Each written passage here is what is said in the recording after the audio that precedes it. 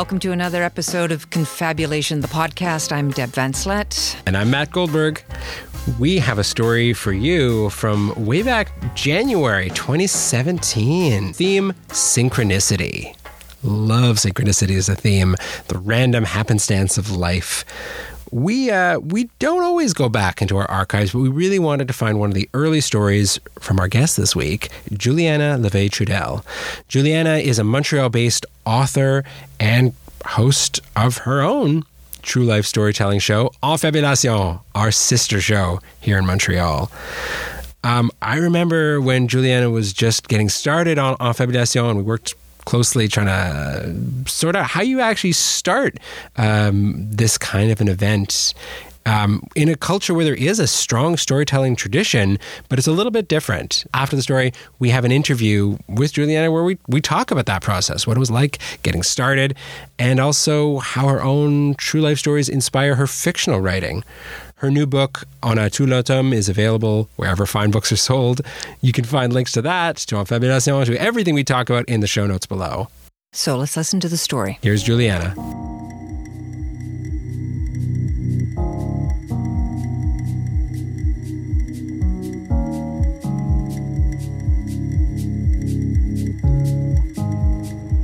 I was 22.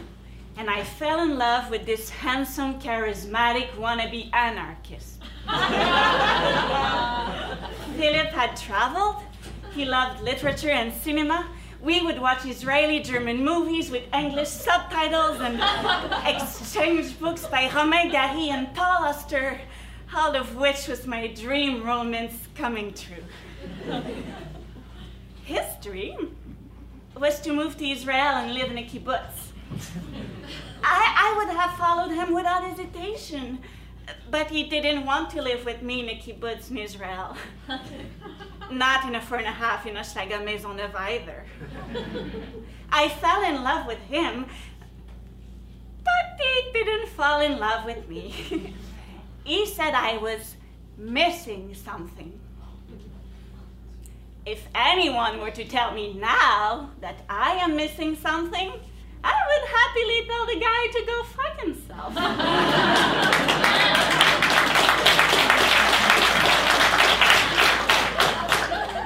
But at the time, I spent months trying to find out what the hell I was missing so that Philip would love me. I left the country for 6 months, went working and traveling in Europe, and when I came back, he absolutely wanted to see me. He had some great news to share with me. And the great news turned out to be that he now had a girlfriend. Mr. I never want to be in a couple again. And he was crazy in love with a woman. And he wanted to stay my friend.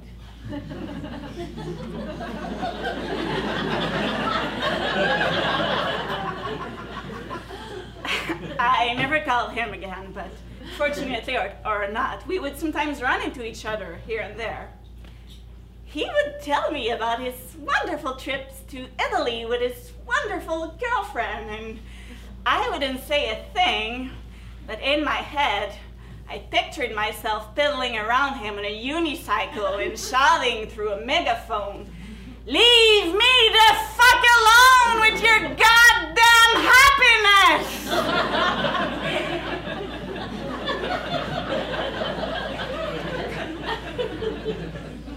I eventually had to move. My landlord in Centre Sud wanted to transfer my apartment into a condo, so I moved to Hochelaga, Philip's neighborhood, and would sometimes nostalgically walk by his street, remembering the good old days after I came back from South America and was so broke I could not even afford the bus, and would walk all alone in the cold winter evenings through the sketchy no man's land between the CBC Tower in my neighborhood and Métro Préfontaine in his.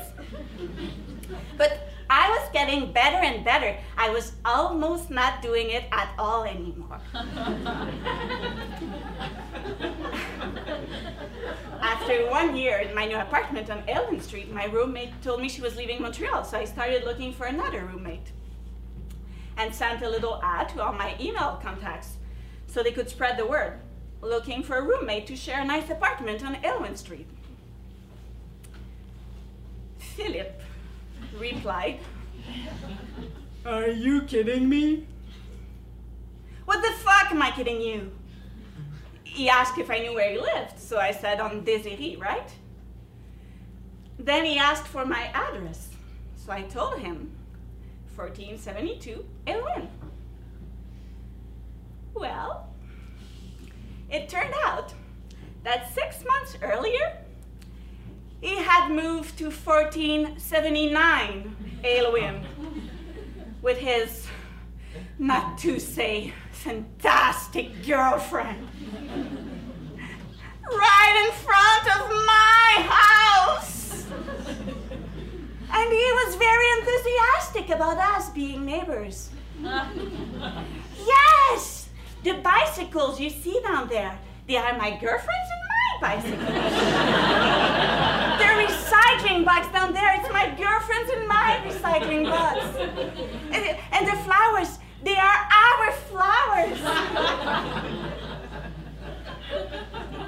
Really? Not kidding. And don't tell me the curtains in the window are you and your girlfriend's curtains. And the grass? It's your grass. And the garbage. Don't tell me it's your garbage. Isn't it all so wonderful? That day, I thought life had a questionable sense of humor. From all the possible and unimaginable places in Montreal, he had to move here. But in the end, I must admit I had a lot of fun. Philip entertained me and my roommates quite a bit. We started spying on him. Fred and I were very subtle about it, hiding in our mudroom in the dark and trying to see something in Philip's backyard. Then Audrey would come in, turn on the light, speak very loudly, and stare shamelessly at Philip's place. We never saw anything very exciting, but we had good times keeping our eyes out for something. We also tried to see what his girlfriend looked like, because of course I wanted to make sure I was prettier.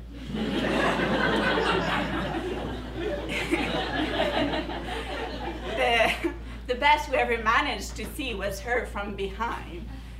And it was enough to know that she was approximately 5'4" with a slim build and long brown hair.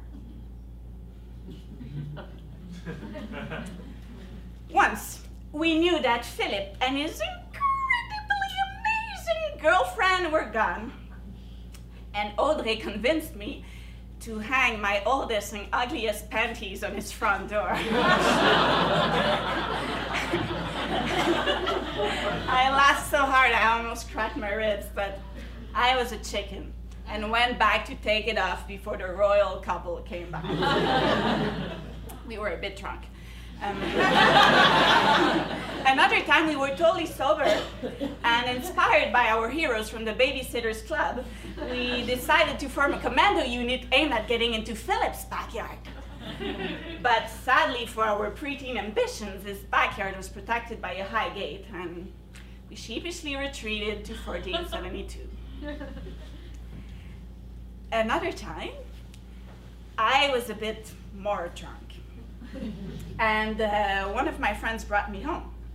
As he was parking right in front of Philip's car, I joked and said it would not be a problem if he bumped the car. Then my friend started trying to convince me to scratch Philip's car with my key. Oh, come on, I can't do that. Not to my dear Philip, the one I was so convinced was the man of my life. I mean, all the signs were there. I met him at 22, same age my mother met my dad. He was 11 years older than me, almost same age difference as between my mom and dad. He was a wannabe activist, same as my dad. You know, the sign.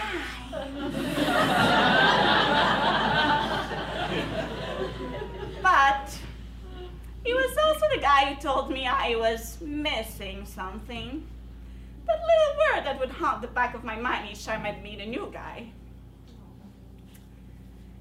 So...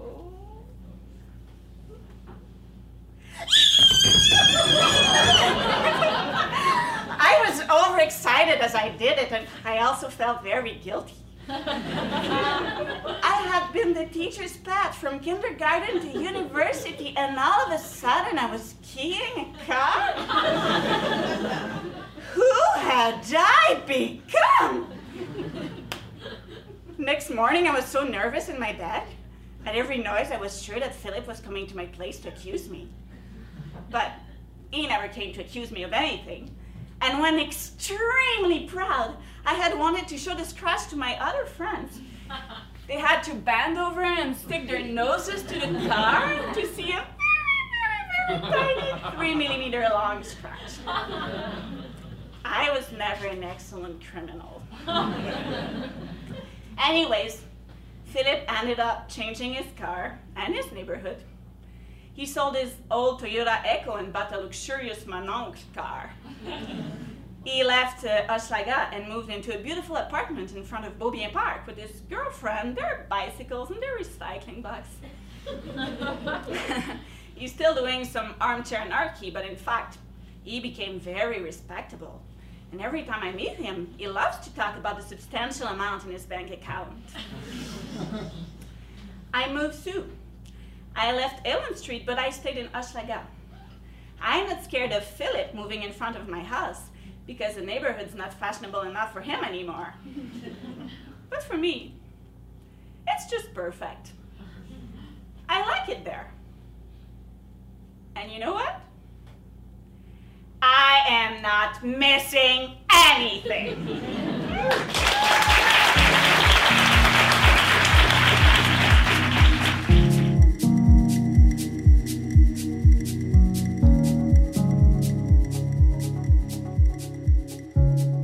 Hi, Juliana. Thank you so much for being here with me.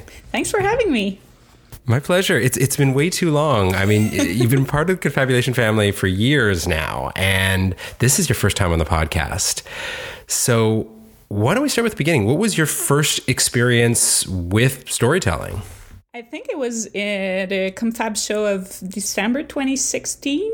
It was my first time. I had never heard about storytelling before, never heard about confabulation. I'm obviously a francophone, as you can hear, and it's not something I've seen on the French side. And my partner, who's an Anglophone, told me about the show, and I didn't really understand what it was about, but he was like, let's go and see a show. So we went to, I think it was the December 2016 show, and I just fell in love. I was like, oh my God, this is so amazing. Like, I want to do that. I want to have a show like this in French. So I was really in love. And then the next show, like, I think it was January 2017, I told a story myself after just seeing one show. And I was like, oh my God, this is so much fun. And when they said what was going to be the theme, I think it was serendipity, I thought, oh, I might have a story. And then I was like, oh no, I have a story. So now I want to tell it. And I don't think I'm ready for this. But then it happened anyways. And it was really fun. So there's so much in there I want to unpack because, of course, there's your work with Enfabulation, creating that scene that you want to be part of on the French side. And then there is also your experience as a storyteller extends beyond oral tradition storytelling. Why don't we start there? Can you talk a bit about how your work as a writer differs from your work as a storyteller? Yeah, I had to learn a lot, and I was lucky I could count on people from, confabulation, like Nisha Coleman, who was really a mentor for me. And because when I write novels and picture books, but let's say novels, I really work on the style, and I try to have a poetic writing, and you don't really write the way you talk because you want it to be like some kind of work of art and people to be enjoying the writing and everything. But when you're preparing a story, to me, the goal is you want it to sound as natural as possible. You want people to feel like they're listening to you just telling the story in a party but it's funny because it's really, there's a lot of work in it, but you want it to sound like casual and natural. So it's very different. And it's funny because when I work with writers who come for Enfabulation, often I have to, tell them, I can see that they're writers, they're used to the writing process, but they have to understand that they're doing something else. So I'd say the thing on the style, and also you want things to be pretty clear because people cannot go back a few pages to see, okay, who's that character or what is he doing in there. So sometimes it's just the way you introduce the characters and the structure, like the order of things. You have to make sure everything is pretty clear, so everything unfolds very naturally and people get it. Like people will only hear it one time, so you need to be sure like everything is there, everything is clear. So it's different, but it's also not that different, but because it's also telling a story, and I can feel that the writing for storytelling shows and writing for books, it helps each other, and I can get something. Like I think I've become better at structure and because of storytelling, because I was never really good at structure, but seeing so many stories, helping so many people with their own stories, you kind of have to learn, and then you at some point you understand how it works and what a story needs. So it was very helpful. You have your new book, On a tout le tome, is inspired in part, I think, by true experience and also fiction. Has your experience working on true life stories influenced this book, influenced the process and the themes of the book? Well, I think maybe not this book in particular, but the general writing, because I feel I have less and less interest for fiction and more for nonfiction.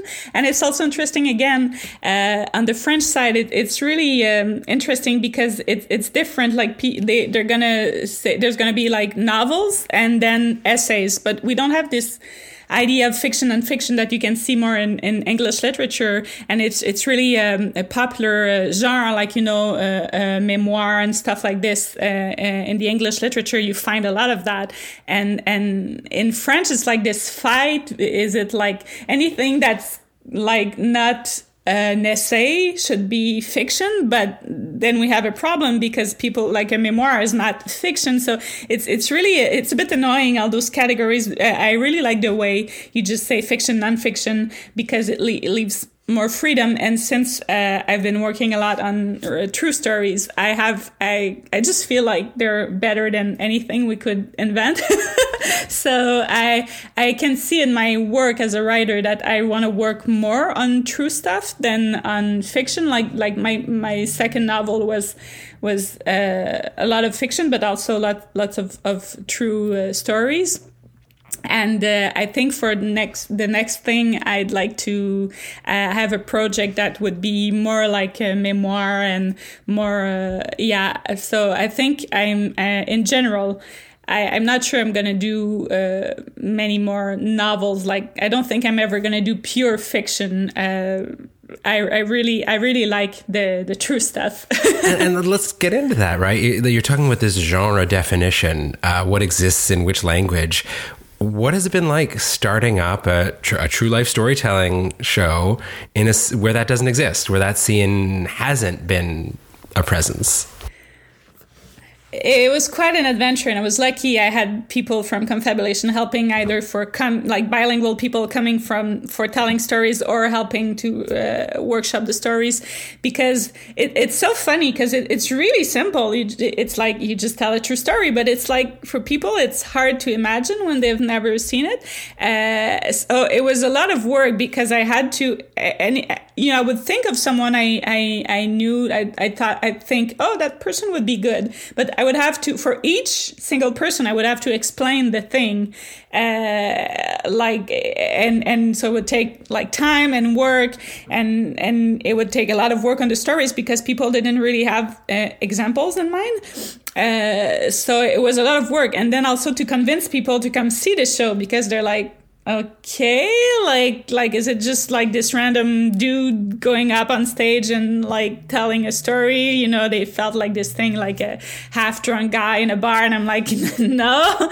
And so it was a lot of work explaining what it was, but I see the progression, and I'm really impressed by what happened. And now I still have to explain, like many people don't know, but I also have now many people who know the show, either storytellers or people coming to see it. And also we also run our podcast. We record stories live, and so I have examples now. I can send links and tell people, like, just listen to that story. It's going to give you an example. It's still when you have never seen it or done it, there's still something like people really need to come and see a show, but at least it's nice to have examples and to have more and more people who know what it's about. But it was a lot of work. I remember now I see where we are, and I remember the beginning, like, you know, very like having really a hard time finding storytellers and having, you know, only 20 people in the audience, but it was hard work, but it was very exciting. And now I feel I have this unique thing on the French side, because there's not really anything similar. And I can see that people are like me. When I saw it for the first time, people usually fall in love with the concept. They're like, oh my God, like, this is so nice. So I feel lucky, because since it didn't exist really on the French side, I feel like now I have this thing. And I'd be happy if other shows, French storytelling would start, but I feel like we have something very, very unique. Well, you've done something incredible. I mean, you've trained your audience, you've trained your performers. Are you going into your 5th year next year? Oh, no, it's going to be 4th year. 7th. We started. What? How does... because, we started in 2017. Oh, my goodness. So if I count... I just did that thing where I'm old and time is all relative to... I just keep cutting out the pandemic. That's what I keep doing. I still count it as a season, because the first year of pandemic, we did the podcast for the first time. So there was no live shows, but I still count it as a season, because we had... Juliana, this is incredible. I'm so happy for you.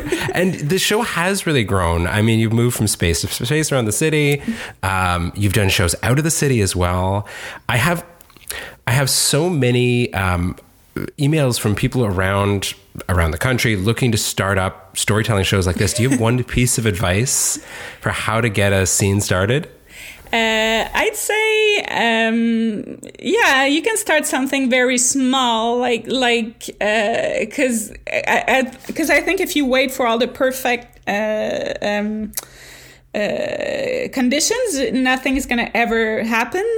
So if you're able to start something with people, friends, build a community, I'd say, because at the beginning, when you really have nothing, you need people to help you. So you need to work with, friends, people who like you, because I don't really know how to explain that, but it's the same with, I started a nonprofit, and it's just, you kind of have, if you wait for the money to be there, if you wait for the resources, it's not just going to happen. You have to kind of do something on your own, then to show that you've done something, and then you can get some more help. So I'd say maybe just start small with people, and try to build this community of people who like to be involved, because I can feel it's so powerful when you have this community. And I think it's the thing you have at Confabulation. You have so many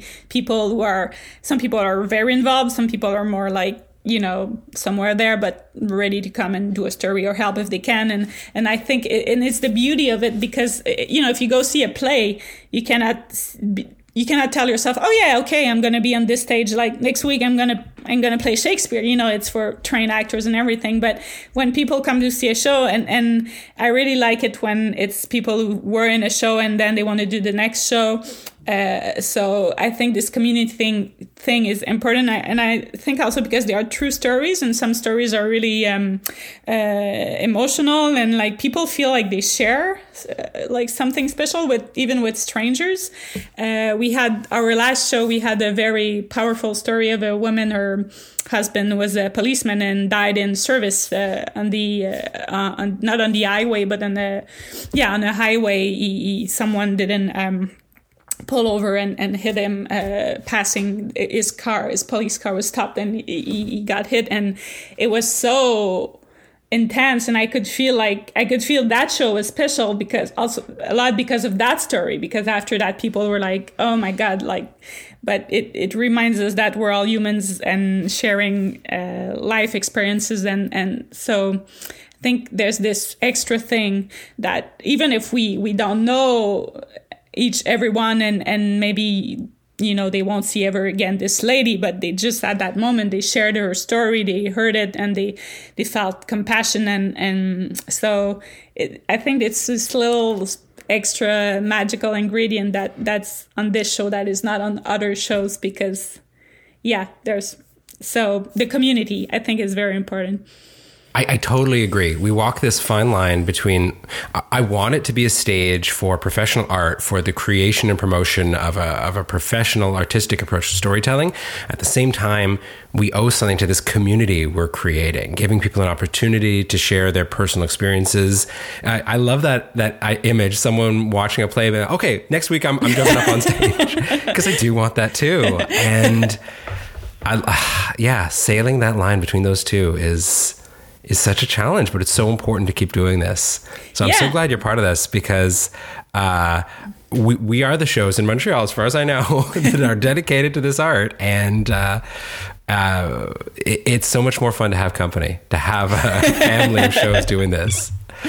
Thank you so much for being here, Juliana. It's been great chatting with you. Well, thanks for having me, and looking forward to seeing more Confab shows.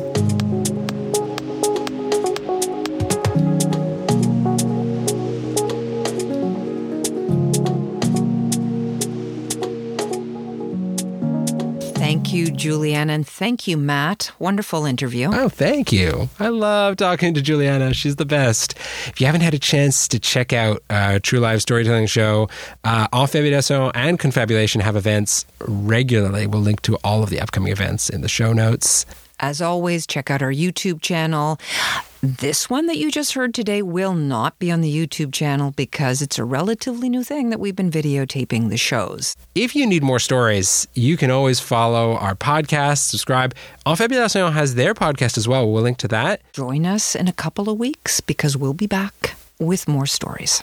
Thanks so much, everyone. Confabulation, the podcast, is produced and edited by Deb Vanslet. Special thanks to Bent by Elephants for use of their song Can't Have You. And of course, thank you as always to our sponsors, the Canada Council for the Arts and the Conseil des Arts de Montréal. We literally couldn't do this without you.